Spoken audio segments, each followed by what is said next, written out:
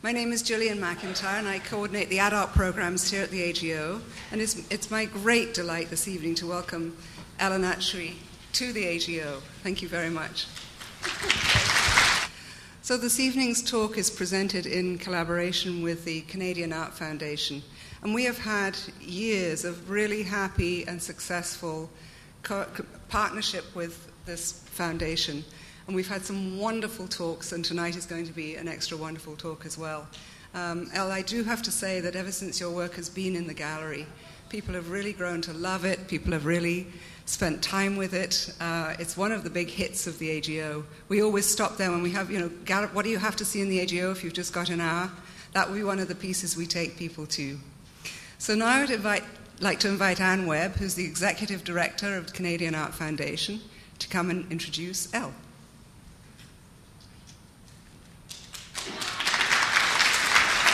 Thank you, Gillian, and welcome everyone. Once again, the Canadian Art Foundation is pleased to collaborate with the Art Gallery of Ontario to present Art Talks, the Canadian Art International Speaker Series sponsored by BMO Financial Group. I'd like to thank BMO Financial Group for making tonight's presentation possible. It is one in a series of talks we are presenting across the country, and on Friday evening, Elle and I will be in Calgary, where Elle will speak at the Glenbow Museum. We are thrilled to welcome El Anatsui to Toronto, and I would like to extend our very special thanks to him for traveling from his home in Nigeria to be with us this evening. I would also like to thank Jack Shaman, Elle's dealer, who is here from New York. Many of us first saw El Anatsui's work at the Venice Biennale 4 years ago, where his sculptures were included in Robert Storr's Aperto installation, and where Anatsui draped the facade of the Fortuny Palace with the most magnificent metal sculpture, unlike anything we had seen before. Anatsui has been making art for more than 40 years, and he works in various media, including wood and ceramic. Originally from Ghana, Anatsui has been teaching for 3 decades at the University of Nigeria, and Elle is going to actually show us some of the work of his students.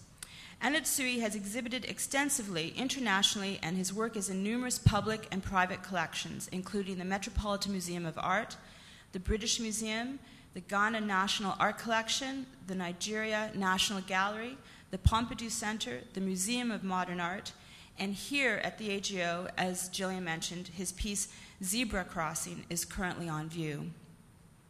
Anatsui will be returning to Toronto next October for his retrospective exhibition, which will have its world premiere at the Institute for Contemporary Culture at the Royal Ontario Museum, and the exhibition will then travel to New York for the landmark reopening of the Museum for African Art.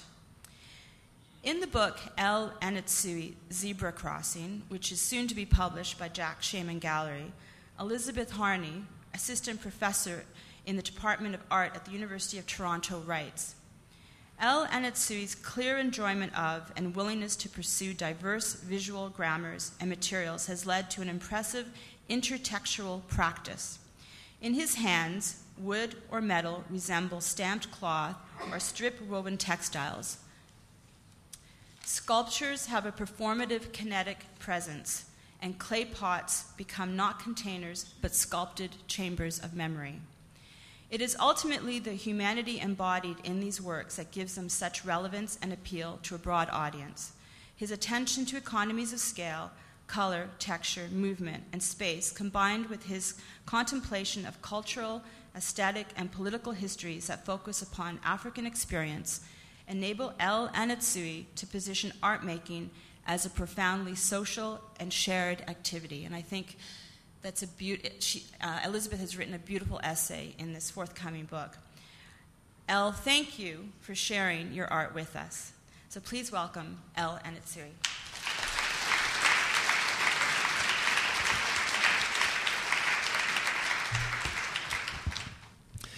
Good evening, everybody.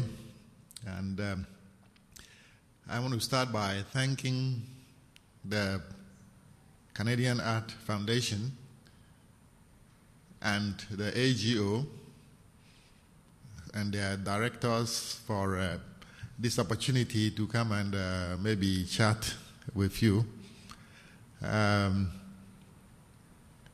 I think, but in particular, I want to thank Ann Webb, who has so much patience, because if you see the kind of interaction that went on before I agreed to come here, you would agree that she certainly has patience, because she sends these mails and I'll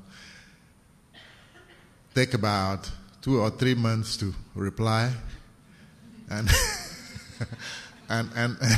and she doesn't complain. So finally, here am I. I want to thank her very much, and also all the sponsors of this event. I thank you all very much. What I'm going to do is to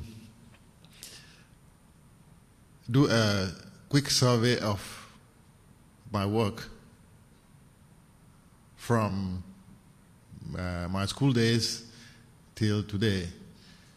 And, well, I don't know if I can remember a lot of things about most of them, but I'll try my best.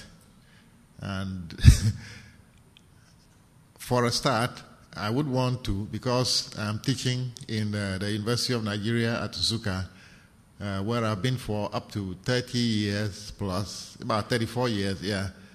I wouldn't want to erase that aspect of my thing. So I normally will start these talks by showing works of some of the students who have passed through our hands at that university. The Fine Arts Department of the University of Nigeria has a student population of, say, 200 in both undergraduate and graduate schools.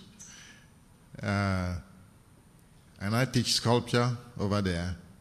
Now, the university has a general student population of over 40,000 students. No. So, I want to crave your indulgence to start now with the works of some of my ex-students. This is a student who had occasion to be examined by the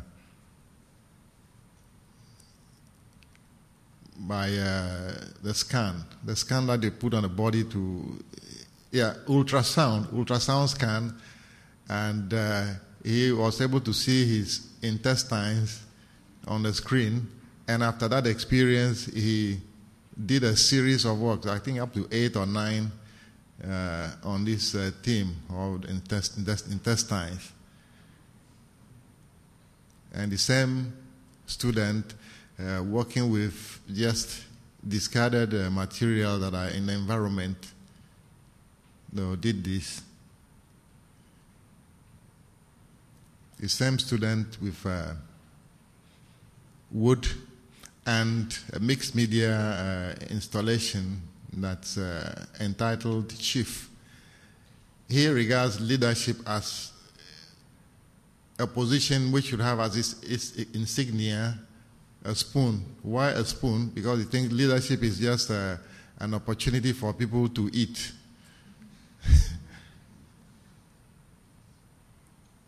This is called a township wall.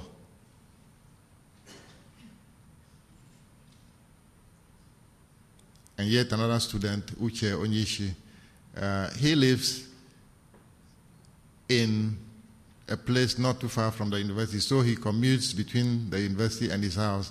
And his house is on a hill, so he has a lot of view of the sky.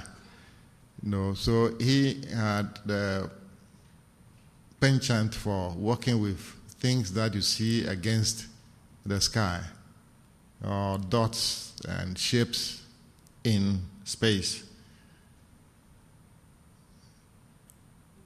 Working with seeds. I think this is what he calls it, a world seed. Now, his environment is one of laterite rocks, pieces of which he gathered to create this work. It's about 6 feet diameter.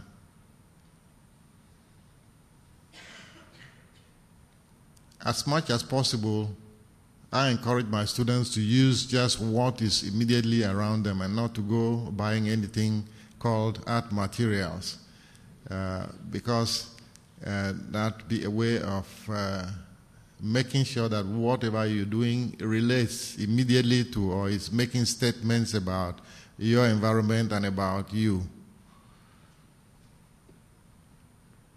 Yet another one who is a staunch Christian but very critical of many of the practices in the Christian church, and these are offertory bags. She thinks that the church is more of a financial institution than a spiritual one. The same student reminiscing about, or rather regretting the fact that Nigeria is no longer an agricultural country. Since the discovery of oil and attention shifting to oil, anything about agriculture was left to the dogs. And she is here thinking about days that we had groundnut pyramids that could rival those of Egypt in size, just made up of bags of groundnut that are grown in the north, which are no longer sites that you will see. I don't think anybody grows groundnut much, except for domestic use. And instead of that, what you have are empty bags that contain things that were imported from outside, sprawling all over the place. They are still working with bags. These are the black bags that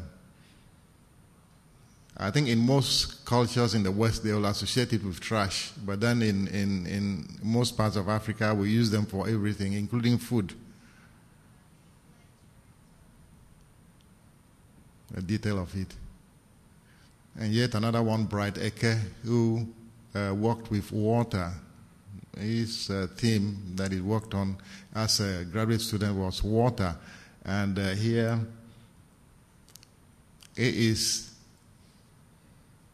talking about pollution in the air. He had lived somewhere in the oil-producing area of Nigeria where they do a lot of gas flaring.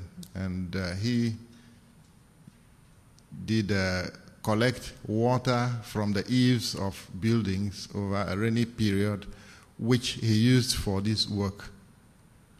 Always encourage the students to work with, as much as possible, the real materials instead of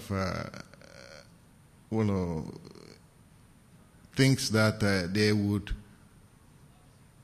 fabricate, So rather than collect any clean water and make it dirty, you collect real water from the area.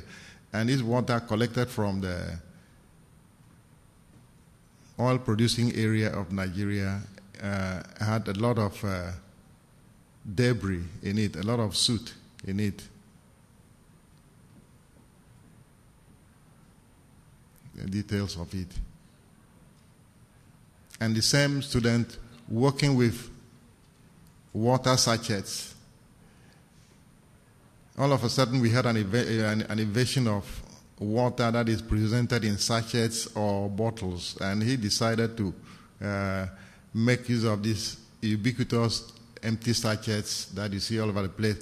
And in this work he is talking about the paradox, where water which you have drunk into your body, the container of it is now being used to make a shield that prevents water from touching your body.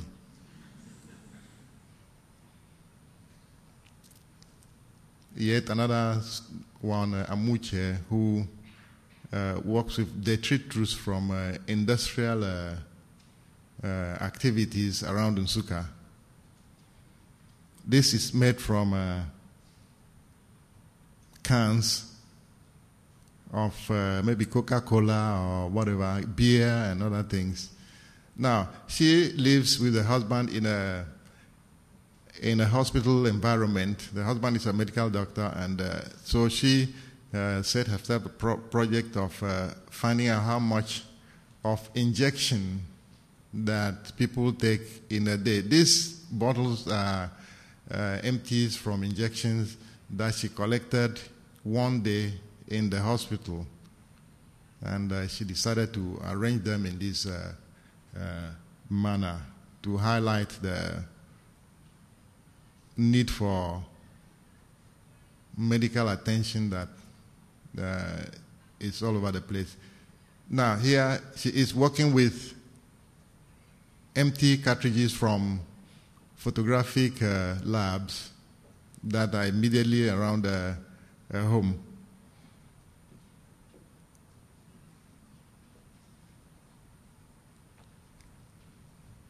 Now, having been just recently married, she has this idea of the woman as the crowning glory of the house. And here she has a little house that has as its roof the human hair.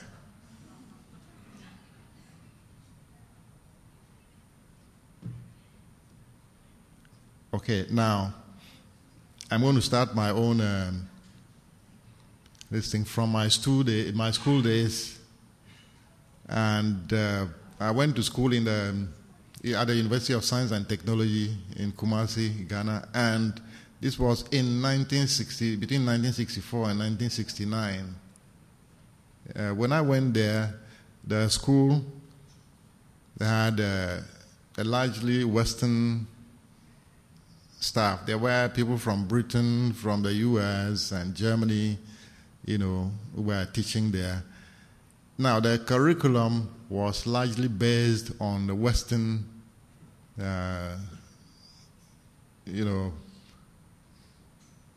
models, which towards the end of our course, some of us found that there was something missing, because I think art is a cultural thing, and if it's not grounded in one's culture, it might not be very satisfying.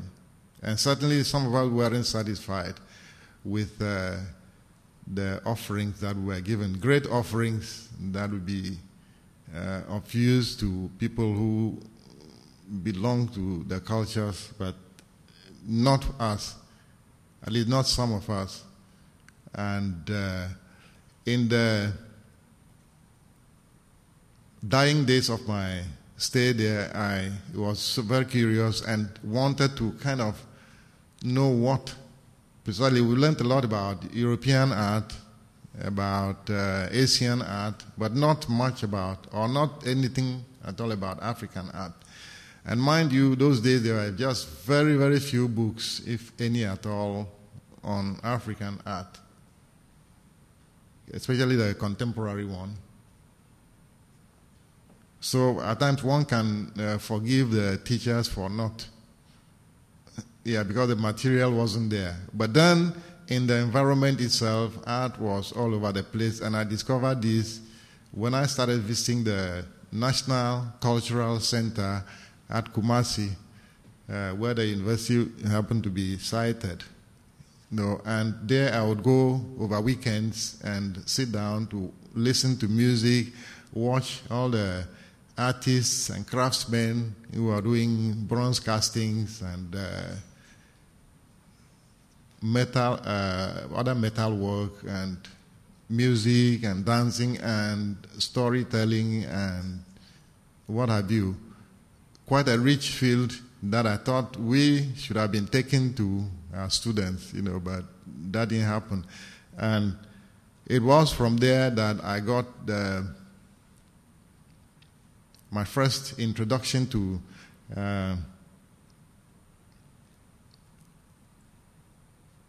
what we call Adinkra symbols. Adinkra symbols are signs that are printed on cloth, mostly funeral cloth. And most of them would have some meaning. There is something that they're saying. Now, they print them on funeral cloth because funeral occasions are believed to be occasions that you ponder over life. occasions that you have to think about life itself. And therefore, you have almost everybody at the funeral wearing one kind of adinkra cloth or the other. Now, towards the end of my interest in sculpture developed, and I was interested in forms that you see in space, as you can see over here. Still on forms that you see in space. This is one in which you would immediately recognize two figures that are confronting each other. But in fact, what I was working with here is the negative space that is between these two. And if you look closely, you'll see that it's this one. It's a human form carrying a pot.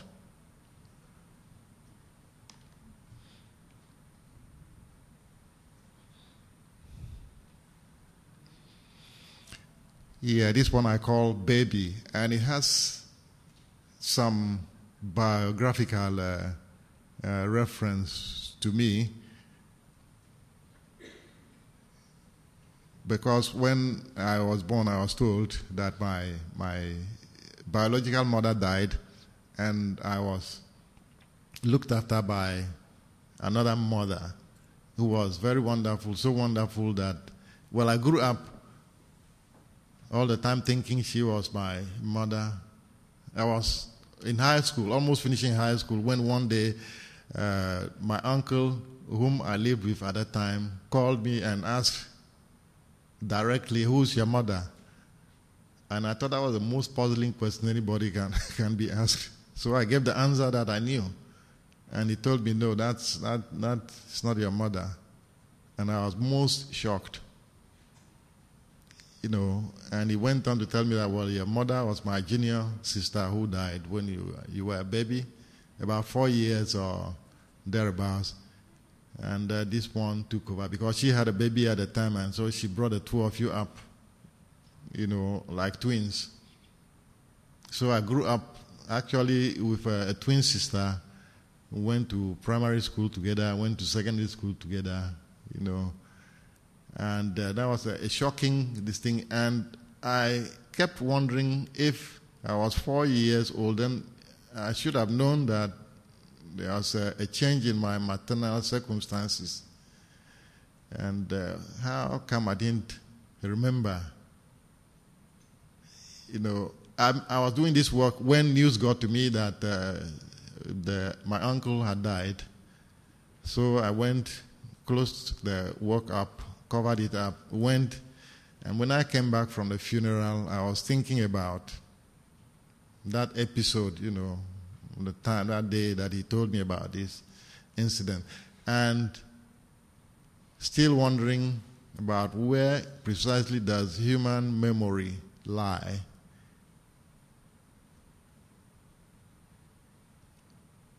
Of course, the eyes have a role to play, and the mind has something to do with it. But it would mean that I didn't have, or as a baby, I didn't have any of them. Normally when you're working in clay, you work solid and then scoop it. When I was scooping this work, then it occurred to me I'm doing something symbolic. I'm taking the brain away. And after I finished scooping, I say, but this baby shouldn't have eyes, because if you as a baby saw your mother as a 4-year-old and you didn't remember that you lost her, then you don't need eyes. And that's why I say this is a biographical work, that relates to me very well. The baby, without eyes, without brain, and therefore doesn't have any memory.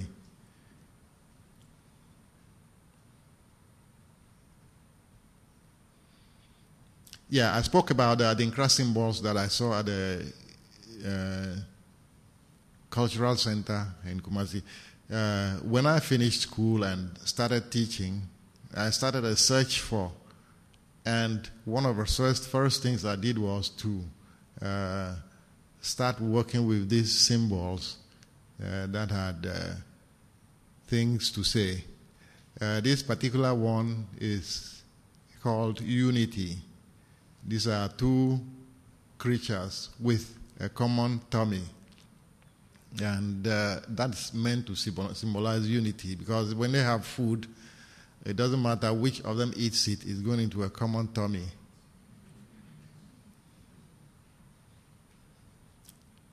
Seriousness is not shown by red eyes.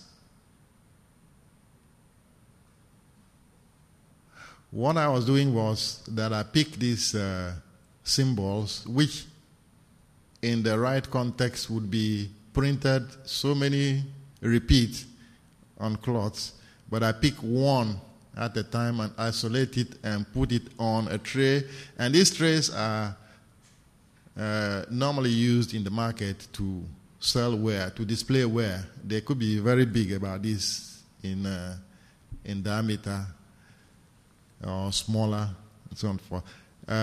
Now I would pick one of them and put them in these trays, and I was using strictly available technology, that's putting hot rods in fire and using them on the wood, to brand them. The task that I think I was grappling with was trying to create an ambience for each of these symbols. This one is a symbol of the soul, there in the middle there. Now the ambience that I thought was ideal for it was the dark one, because the soul is not something that we understand. We don't know much about it. It's numinous, and so I create a numinous ambience for it. This one is called God's omnipotence, the oneness, or the oneness of God. The ambience you can see there has a kind of O there that's supposed to stand for the unity of God, or the oneness of God. This is one of the most popular of the Adinkra symbols. As time went on, I was trying to create my own signs as well. This one I call the crucifix. Well, I was raised in the mission house, so the idea of Christ on the cross was still very prevalent in my mind. Although I think by that time I had stopped being a Christian, or something, at least stopped going to church. Now, I left Ghana in 1975 and came to Nigeria.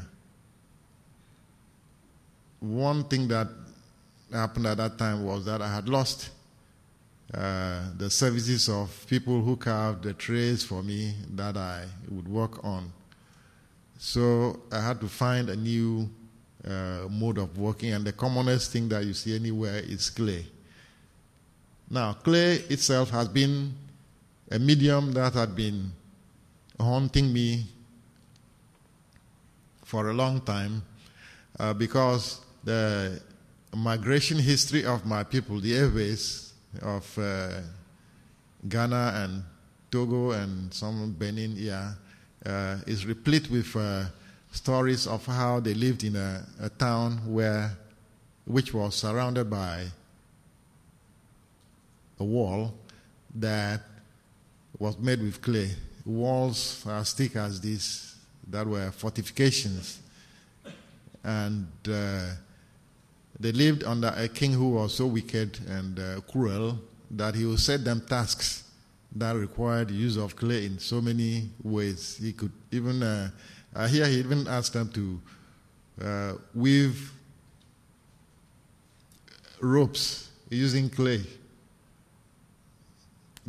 And this task, I think they had to diplomatically get out of by asking him for a sample of a rope of clay, which of course he didn't have any, and there are so many stories about how the people were very adept with the use of clay. So all these stories cast in history, make me very close to clay. I think that clay belongs to my collective unconscious, and therefore, each time I have the opportunity to work with clay, I feel really at home with it. So when I left and came to Nigeria, clay was the first thing that I turned to, and did a series of work called the Broken Pots. Yeah, the Broken Pots was inspired by the fact that in my culture, when a pot is broken, it is actually not the end of its life. It is the beginning of a new and more varied life, because the broken pot is used for probably more uses, more functions than the whole one. A whole one might be dedicated to water, or might be dedicated to only grains storage, or some other thing. But once it is broken, it can go into so many other uses. The potsherds come in handy in so many ways. So I was thinking that the idea of breaking down is not the end of life. It is rather an opportunity for life to go on in a different dimension. So I think of a whole pot as a live pot, and a broken one as a spiritual pot. And there is something very peculiar too that I noticed, that when my people do sacrifices, they will do the whatever they are offering in potsherds, not in a whole pot. So it's like you are giving food to spirits, and so you use a pot which is also in a spiritual realm. Potsherd is a spiritual, a pot in a spiritual realm. Now, all these ideas coalesced together into this body of work that I did, a Broken Pot series, in which I was really talking about the fragility of clay, and the fact that when things break, that is not the end of their life, but that's a chance for a regeneration or recreation. Now, I did a lot of these works by buying already existing pots and cutting them into two, and those serve as molds for me. And I'll work in each half and then bring them together into my form. And now this enabled me to work a lot on the insides of the works. A lot of the statements that I did were inside the pots, not outside. Because the inside was what was more presented to me in the mold. And I also thought that should be the right thing, because if you are talking about a pot's significance is in what it holds or what is inside it, and not its outside. Now, let me talk a little bit about this one. Okay, like this one, you see that a lot of the structure that would be of significance is inside. This one, I call it a bazaar, which is herbal pot, the pot of herbs. And in my culture, it is believed that a herbal pot is not left uncovered. Because of the power of the herbs that you put in it, you have to really have a lid on it, so that the powers don't kind of escape. This one is entitled With a Patcham, as we are patching it. And it consists of several colored clays. Normally I'll create my own colors from one color. The color of the clay that I use is the cream one that you see here. And then I will create these ones using a special mixture, a special sand called manganese tailing. I collected this from manganese mines in Ghana, and it gives this beautiful speck, dark specks too. And you can mix so many proportions of it and get so much variety. This pot, the title is from Nigerian Pidgin English. Pidgin English, or what they call broken English, or whatever, is very well developed in Nigeria and is one of the most probably rich expressions that I have ever heard in any language.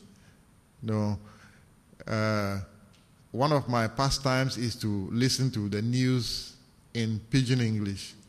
You listen to it first in regular English, and then the Pidgin English one is really, really hilarious and picturesque. It's imagery laden. Now, I heard this expression with a patcham once when somebody two people met, and one of them asked the friend, how life? How is life?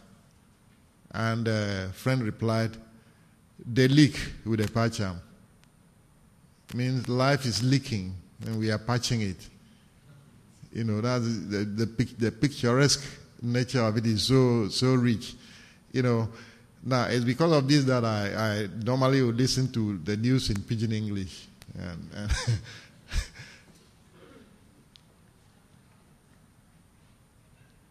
the Broken Pots series. Yeah, while I was still on that pot, I got a very strange invitation to the North Sea coast of Germany to do a symposium, 10 artists, to work on the theme of weather. Now, living in the tropics where you have just very little change in the year, I thought that was a very odd theme for anybody to pick. And the invitation went on to say, well, the weather has a presence, so you need to come and experience. You don't have any ideas. Just come blank, and the weather will fill you in. So I went, and true, there are strong winds and all the things that they mentioned. They mentioned that it was going to rain a lot, and several artists, guided by these words, created works that you will need rain to finish. I remember two spectacular ones that somebody designed clothes that she sewed, and there are pockets all over. And the idea is that when it's raining, you go and stand on the eaves of a building, and then rain would fill all the pockets, And then there was this chap who had bags of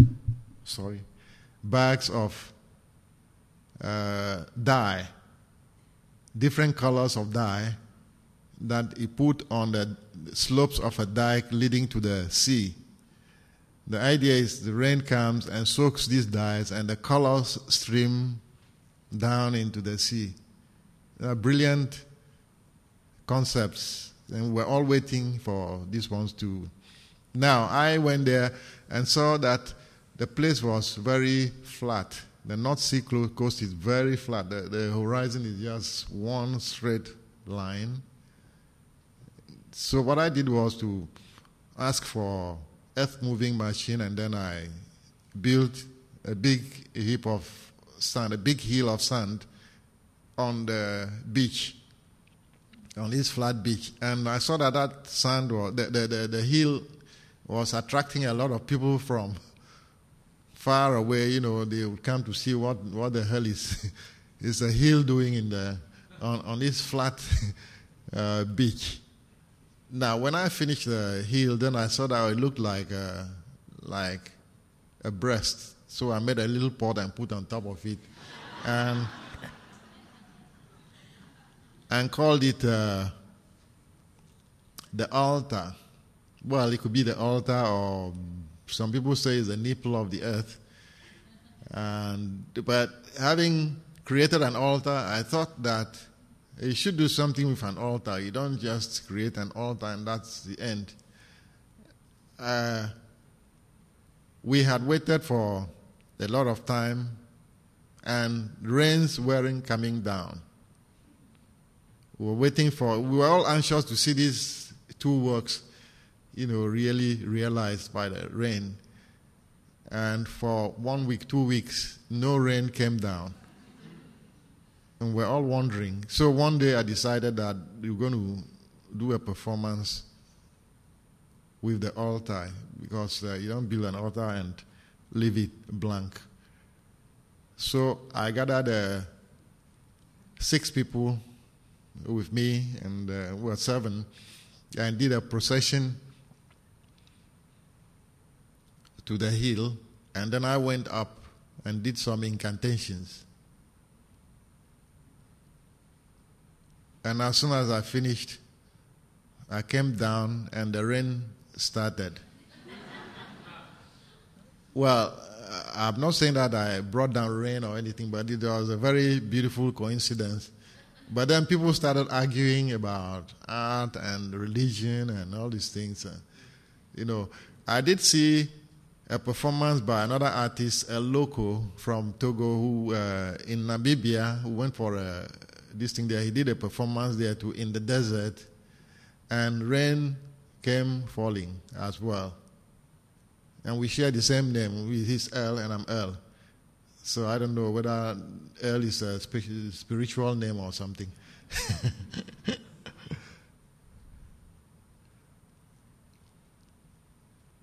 Okay. In 1980, I think I came to an artist residency somewhere in Massachusetts, and there, well, not for the first time, because I've worked with chainsaws in the past before coming there. When they advertised this residency, they said it had there's a lot of wood around. So I said, okay, let me go and do some work with wood. And I did, in fact, order wood carving chisels and gouges and mallets, which were shipped there before I arrived. But when I went there, I saw that the wood was such that you needed something else, like chainsaw or something to log them, because these were huge trees.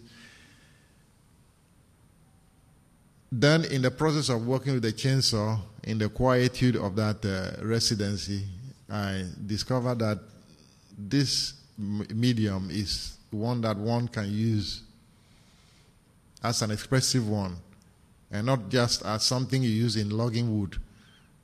So I started experimenting with the chainsaw as an art material. Later on, I got to see other artists who have used chainsaw, especially in making furniture and other things, So that encouraged me to explore. And these are works that I did after that residency,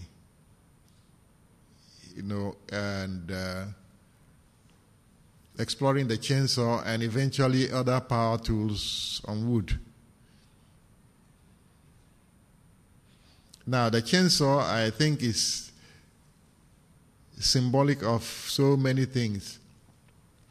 One is that it symbolizes the fast rat race or rat racy kind of times that we live in, because it unlike the mallet and chisel and other things which go very slowly, this does things very fast and not so neatly. It's clumsy and can do things in one particular way, or it can make straight lines, or it can claw. So I used it in doing all kinds of things, clawing on wood. This work is entitled The Remnants of Grandma's Cloth. As time went on, I introduced other power tools like the routers and circular saws, which will make thinner lines, into exploring wood. And also with the introduction of router and other tools which could handle finer lines, I was introducing the signs and symbols that I had already started with immediately after art school into my work again, as you can see over here. And having come to Nigeria too and learned about the signs and symbols that they also had there, the Uli symbols of the Igbo in particular, and later on the Nsibidi of southeastern Nigeria. And after that, got introduced to other writing systems and signs in other parts of from other parts of Africa, like Njoya's scripts from Cameroon, the Bamum scripts from Sierra Leone and other places. They set me or my interest back onto signs and symbols. So I started working once again with them. It's at this time that I created this work, which has a rather longish title. And let me see if I can remember it. When I last wrote to you about Africa, I used a letter-headed parchment paper. I can now... No, there were many blank slots in the letter. I can now fill some of these because I have grown older. That was a very long poem, almost a poem for a title. And it belonged rightly to this period that I started, that I got exposure to so many writing systems and syllabaries and symbols that you can see on the continent, created long ago, and some are still being created by people. There are people who are creating their own writing systems in Africa now. One was recently brought to our university and was subjected to by the languages and linguistics department to tests, and found that they had very solid and sound structure for his creation.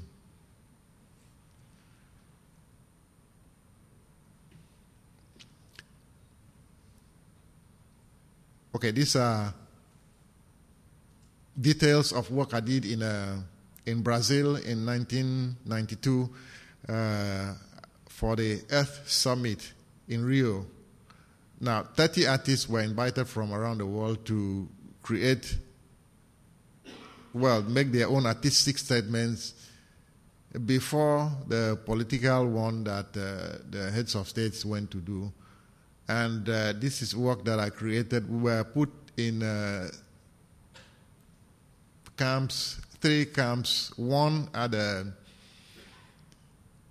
beginning of the Amazon River, and then another group somewhere midway on the river, and then another group at the estuary of the river. I was in the group on the middle, which was right in the Amazon forests, and they had a wood research institute there, and that was where we camped, and I had to work with wood. Luckily, they had chainsaws and other things, so I created this work which I call erosion. Now, the work consists of, first of all, my engraving a huge log of wood about this in girth and about 12 feet or so in height, engraving these signs and symbols that I've been working on, which are from all cultures of the world, on it. Now, this took close to 26 or 27 days. And on the 28th day, I got a chainsaw and slashed through these things. That's the process of the literal erosion, the erosion of cultures. By this process, I was trying to contrast the slow evolutionary process of engraving, manual engraving, and the fast and violent revolutionary one of the machine, the chainsaw. Because I was thinking that the world's environmental problems are not brought about by anything but by having to use revolutionary processes, the industries and mechanization and other things. That's the work in full.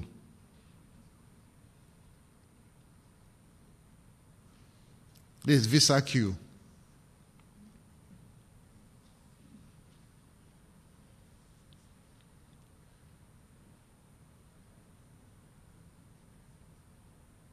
Cloth market.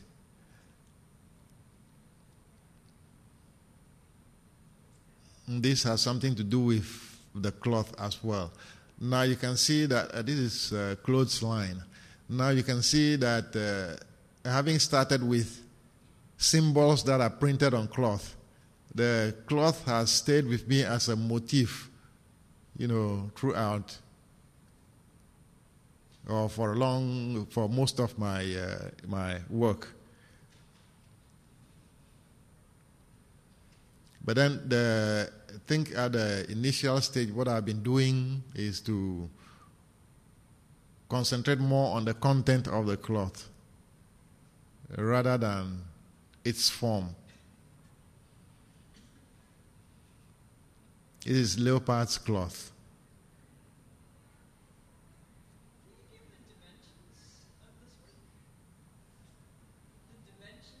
This is about 6 feet high.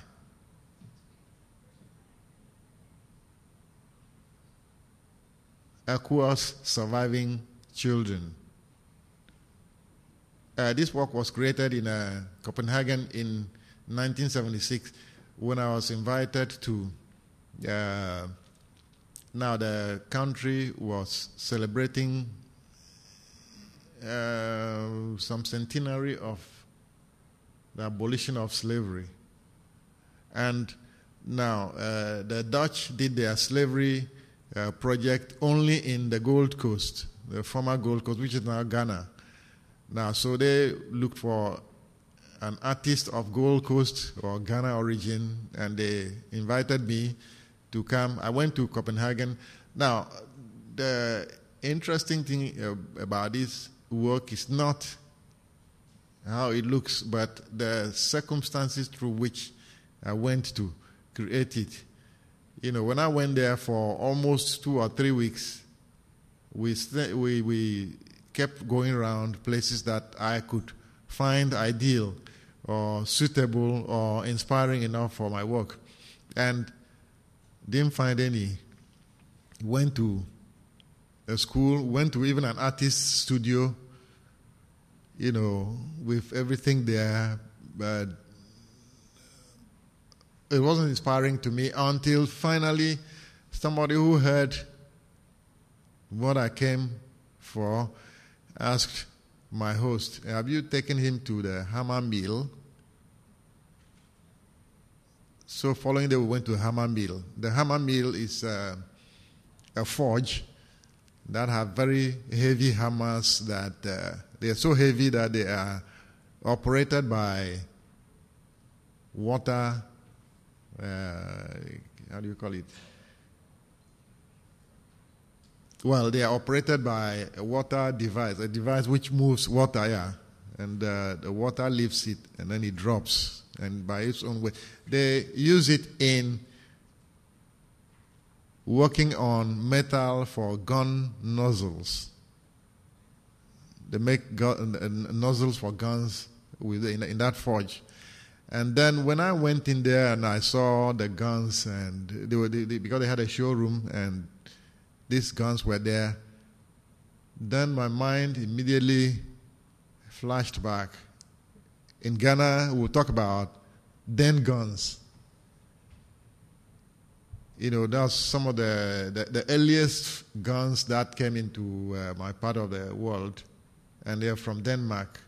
And now here was I in a forge which probably made a lot of those guns which were brought into Ghana for slavery, you know, for slave rates and other things. So when I went in there, I said, this is where I'm going to work. Now, I had no idea about forging or metal work, but then the place was telltale enough and inspiring enough for me to... Now, that same day that we discovered it, when I was waiting by the beach in order to catch the train to go back to my residence, I saw down by the seaside a piece of log washed ashore. So I went down there. When I lifted it up, I saw, wow, this is something that has been out in the sea for long, and it has been shaped in a peculiar way. I looked around and I saw a second one and then a third one. So following day, I asked for a vehicle and then went around about 10 kilometers or so and collected all these that were washed ashore by the sea and took them to the forge to see what I could do with them. You know, the forge had fire and it had a lot of metal and all this thing, but since I didn't know what to do with metal, and also the material that I collected didn't have much to do with metal, I started using only the fire. I was using the fire to burn the smaller pieces, and then the idea came that these pieces could be fixed onto the taller ones, and then they became human beings. These are human beings which literally have survived many years or long ages in the sea. You know, they've been exposed to water and air, and I thought that they needed fire to complete the elements, you know, that should make them complete. So came about the work Aquos Surviving Children in response to the Danish slavery project in Ghana, in the Gold Coast, so many years ago. On their fateful journey nowhere. After working with processed wood for a long time, I switched on to, or I started introducing wood that had been used by people, wood that had been put to human use. And the first one that I got in the village that I live were mortars. These are mortars that are buried in the earth, and then a lot of pounding takes place in them. There are two types of mortars that I used. This type, and then there is one which is long like a trough, almost like a boat, and then they put things in and thresh. And I think that the mortar symbolizes to me the downtrodden, you know, because when they really are new, they are put to very severe beating and all kinds of things. But as soon as they develop any crack or, you know, then they are discarded Now, these are the ones that I collect, and symbolically would raise them, raise them to the upright position, which gives them some more dignity. Now, I collected a lot of these mortars, and they were lying in the studio for a long time. I didn't know what to do with them. Normally, material would lie with me for so many months or years before the idea comes what I can do with them.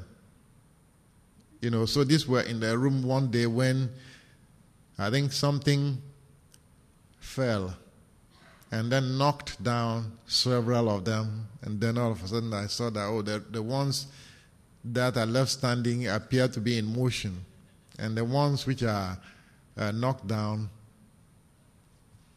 are out. So I created a paradox of giving the ones which were knocked down legs, and the ones which were left standing and therefore in motion, I put pieces of wood on there. I loaded them up with pieces of wood.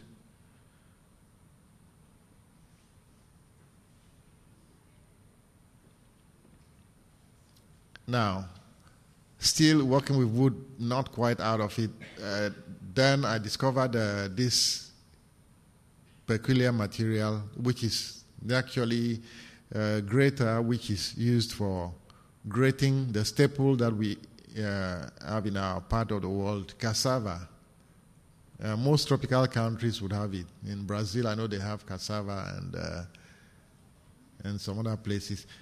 Now, these are wrapped on wooden cylinders that are put in machines which rotate and grind and grate the cassava. Now, after so many months of use, they are discarded. And when I collected them, the thing that struck me about them was the fact that they were perforated, and therefore you could see through them. So the idea of using them to create a wall came about, because to me a wall is a human construct most of the time, which is meant to hide or conceal or separate, us from spaces and people or from other things. But at the same time, walls provoke a lot of curiosity. When all of a sudden you are on a path and then a wall crops up, you suddenly wonder what is behind the wall.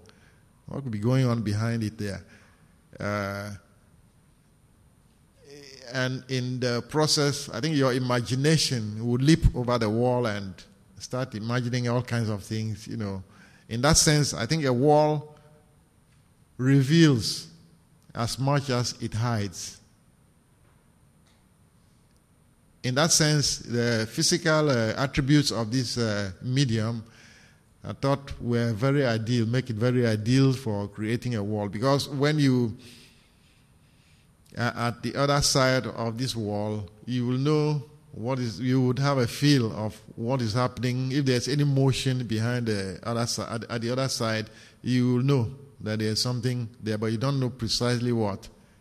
So that idea of both hiding and revealing, both concealing and revealing, comes to the fore very well with this. And I created this work which called initially crumbling wall, the ancient wall, probably because of the rust and all those things, and eventually a crumbling wall.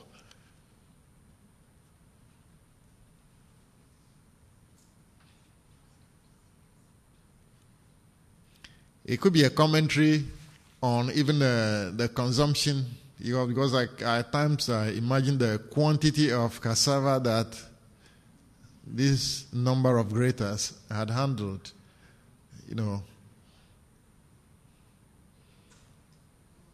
Now, still working with, or just about starting with working with metals too. When I started working with metal, or even with my work with metal, I have always tried to subvert a certain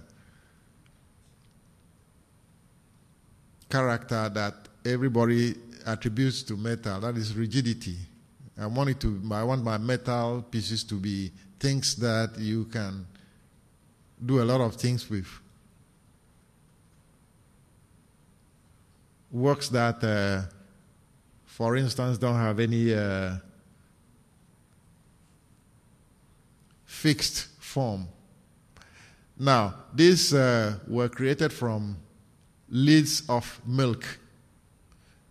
Well, we have our milk presented in cans, not in bottles, because it's not fresh. Evaporated milk in cans, and there's such consumption of it, so much consumption of it that there's so much lid, and even the tins themselves. Normally, people would open this and use the tins for other foodstuffs, steaming or other foodstuff and other things. And then the lids are left as, trash. So I collect all these things and build them together into form. When I started working with these, and the process of trying to shape them into something was a very long one, and eventually I lifted it one day and kept dropping it, and it formed itself into a peak. A peak, as you can see. Each of them, this consists of so many, up to about 90 or so peaks in there.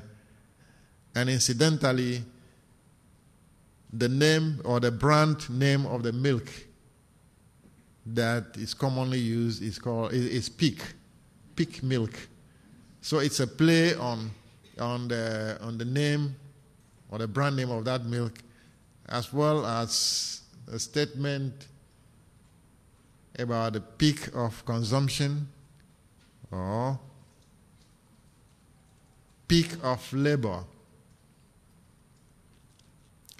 I've been to the market where the people sit down to now open these lids, and sat down there and saw them do so many in a minute. In a minute, they could come close to 50. 50, they take a knife, go in, and in one movement, the lid is off. I tried it and it was difficult for me. And so it's a kind of monument to the labor that these people put in to create this. Still into metal, I discovered these printing plates from some printers in the village there who would normally print. They print books as well, but their common fare was obituary announcements. In my part of the world, funerals are very lavishly celebrated, so you got to do big posters and other things to announce and invite people.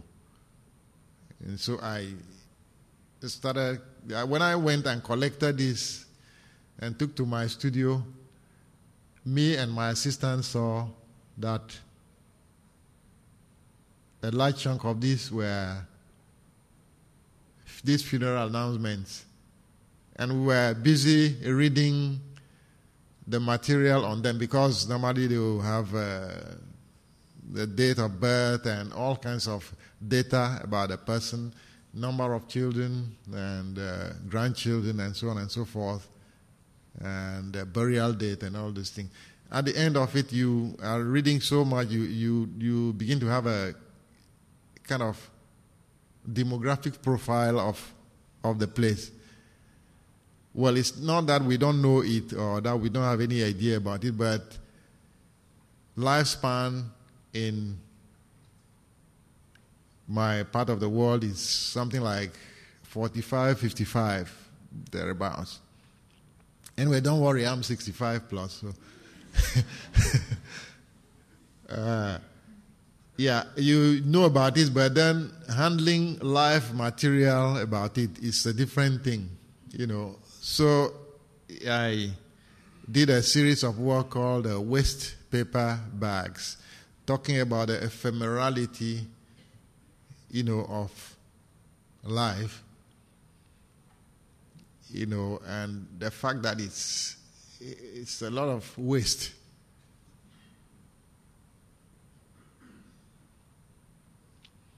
It's entitled Open Market.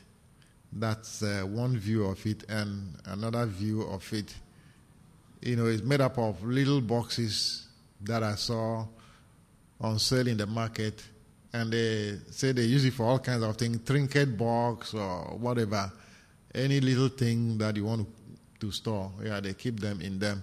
And they make them out of used tins for food and all kinds of things. Milo, Ovaltine, what have you. So you have different colors, on them. Now, when I saw this, they took me back to my secondary school days or high school days, because this is a kind of box that you would pack your clothes in to go to school. And here I was seeing them on a miniature scale.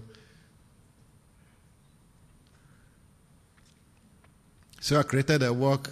The title came about when I went to the market looking for something, and then I saw a flask that was written on it, made in Japan for the EU.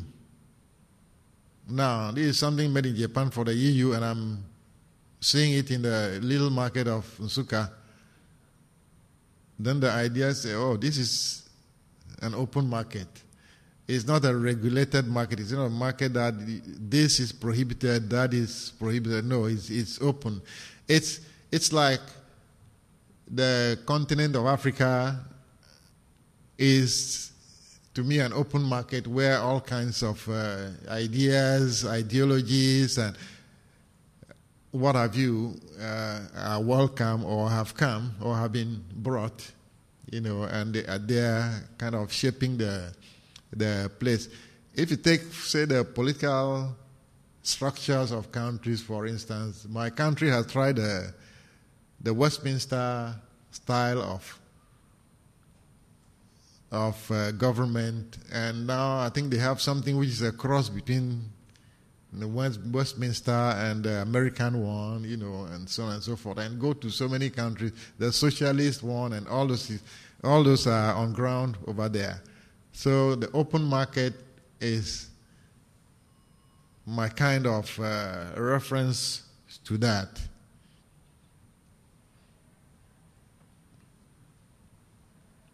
This is about the first of the bottle cap works that I did.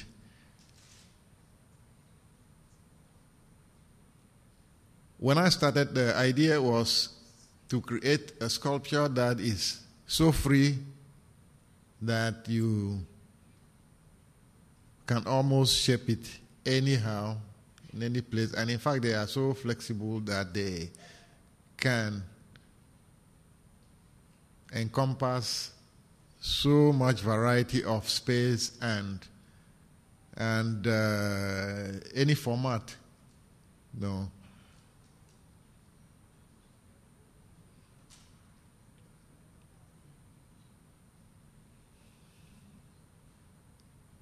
This is the Adinkra Sasa.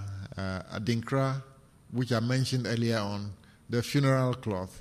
It normally comes in dark hues, dark green, black, blue, dark blue,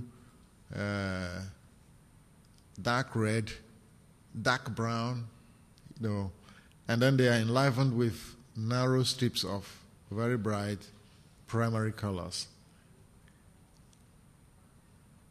So that you see that in the beginning, I worked with content of cloth, but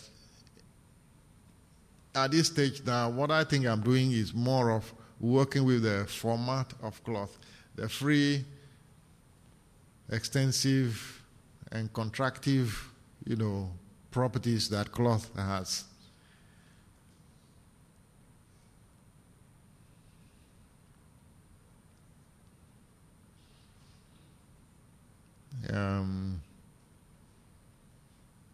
Now, working with the bottle caps, initially we were using the bolder portions of the bottle caps, but as time went on, we saw that there was a huge collection of I think they call them the stops, the narrow strips that you see when you open the bottle, the narrow strip that is left on the bottle. I don't know how it's called. Yeah, okay. So that there are huge collections of it, so we have to have a way of using them. And when we started working with them, we saw that it could contrast very well with and work with this very well. And so this is one example of that, using the bolder and the thinner ones. And as time went on, we devised more and more. I'm using the word we because I now work with huge numbers of people, close to 20, 25, and each of us will keep discovering new things about these bottle caps. So with that, we're able to now get out of the rigidity of the bold ones alone and can introduce even signs, for instance, like this, which takes me back to the Adinkra signs again. The concentric circle that you see over there is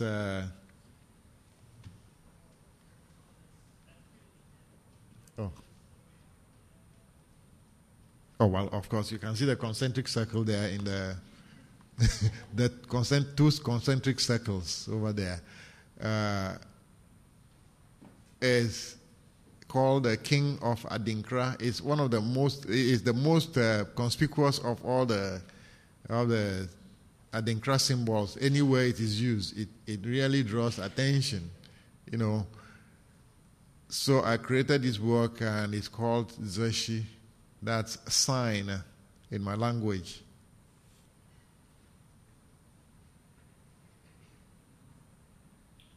Oh, okay. This was in Venice, on the Palazzo Fortuny, where I was asked to intervene with the front of the Palazzo for an exhibition that has something to do with time.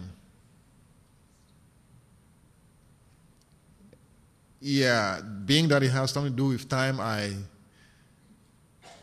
chose to work in this way, that you have a form which is very fresh at one end and is faded at the other end, as you can see. And then, in order to complete the intervention, I wanted to relate it to the building itself by opening portions of it so that you see the old building through it.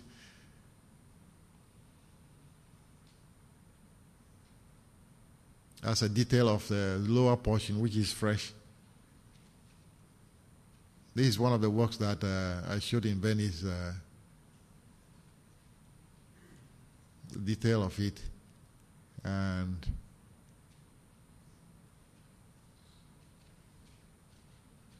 yeah, another one in the same place, facing the first one I showed.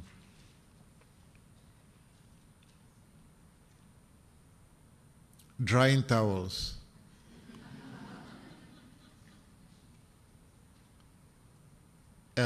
In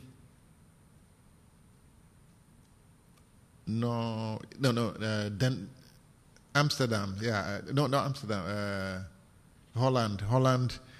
They have the Sonsbeek Park in Arnhem, and I was invited. Artists were invited to create a work for this exhibition which they have every 7 years. So the theme of the one I was invited to was grandeur. And my thoughts about grandeur, I couldn't think of anything except the idea of freshly washed towels drying in the sun, you know.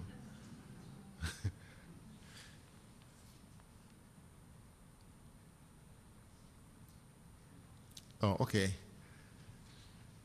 This was done last year in the UK, in London, in front of the Channel 4 TV studios. They were celebrating 40 years anniversary and decided to invite 4 artists to take 3 months each and show an intervention with a large exploded figure 4 in front of their building. And this was my intervention. It consisted of, I asked for newspaper plates, used newspaper plates that, you remember I'd worked with the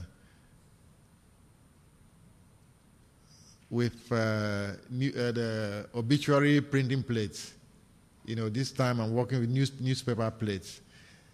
My concept consisted of having these plates arranged neatly down, and as it gets up, it's in a jumble. You know, it's like referring to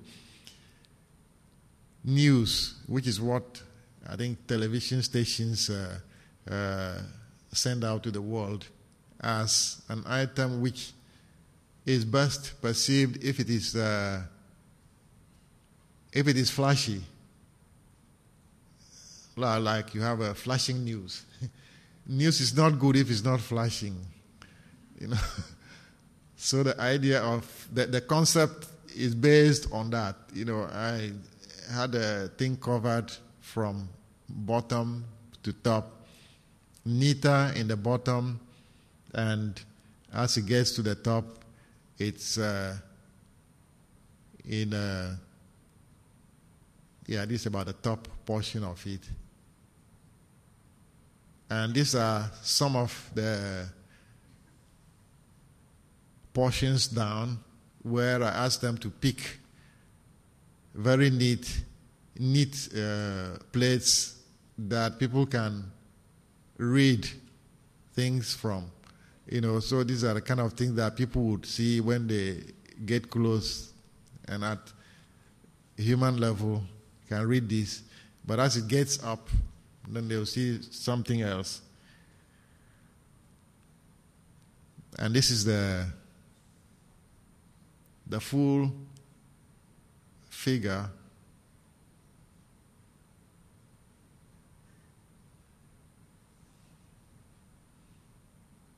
And I think that ends it.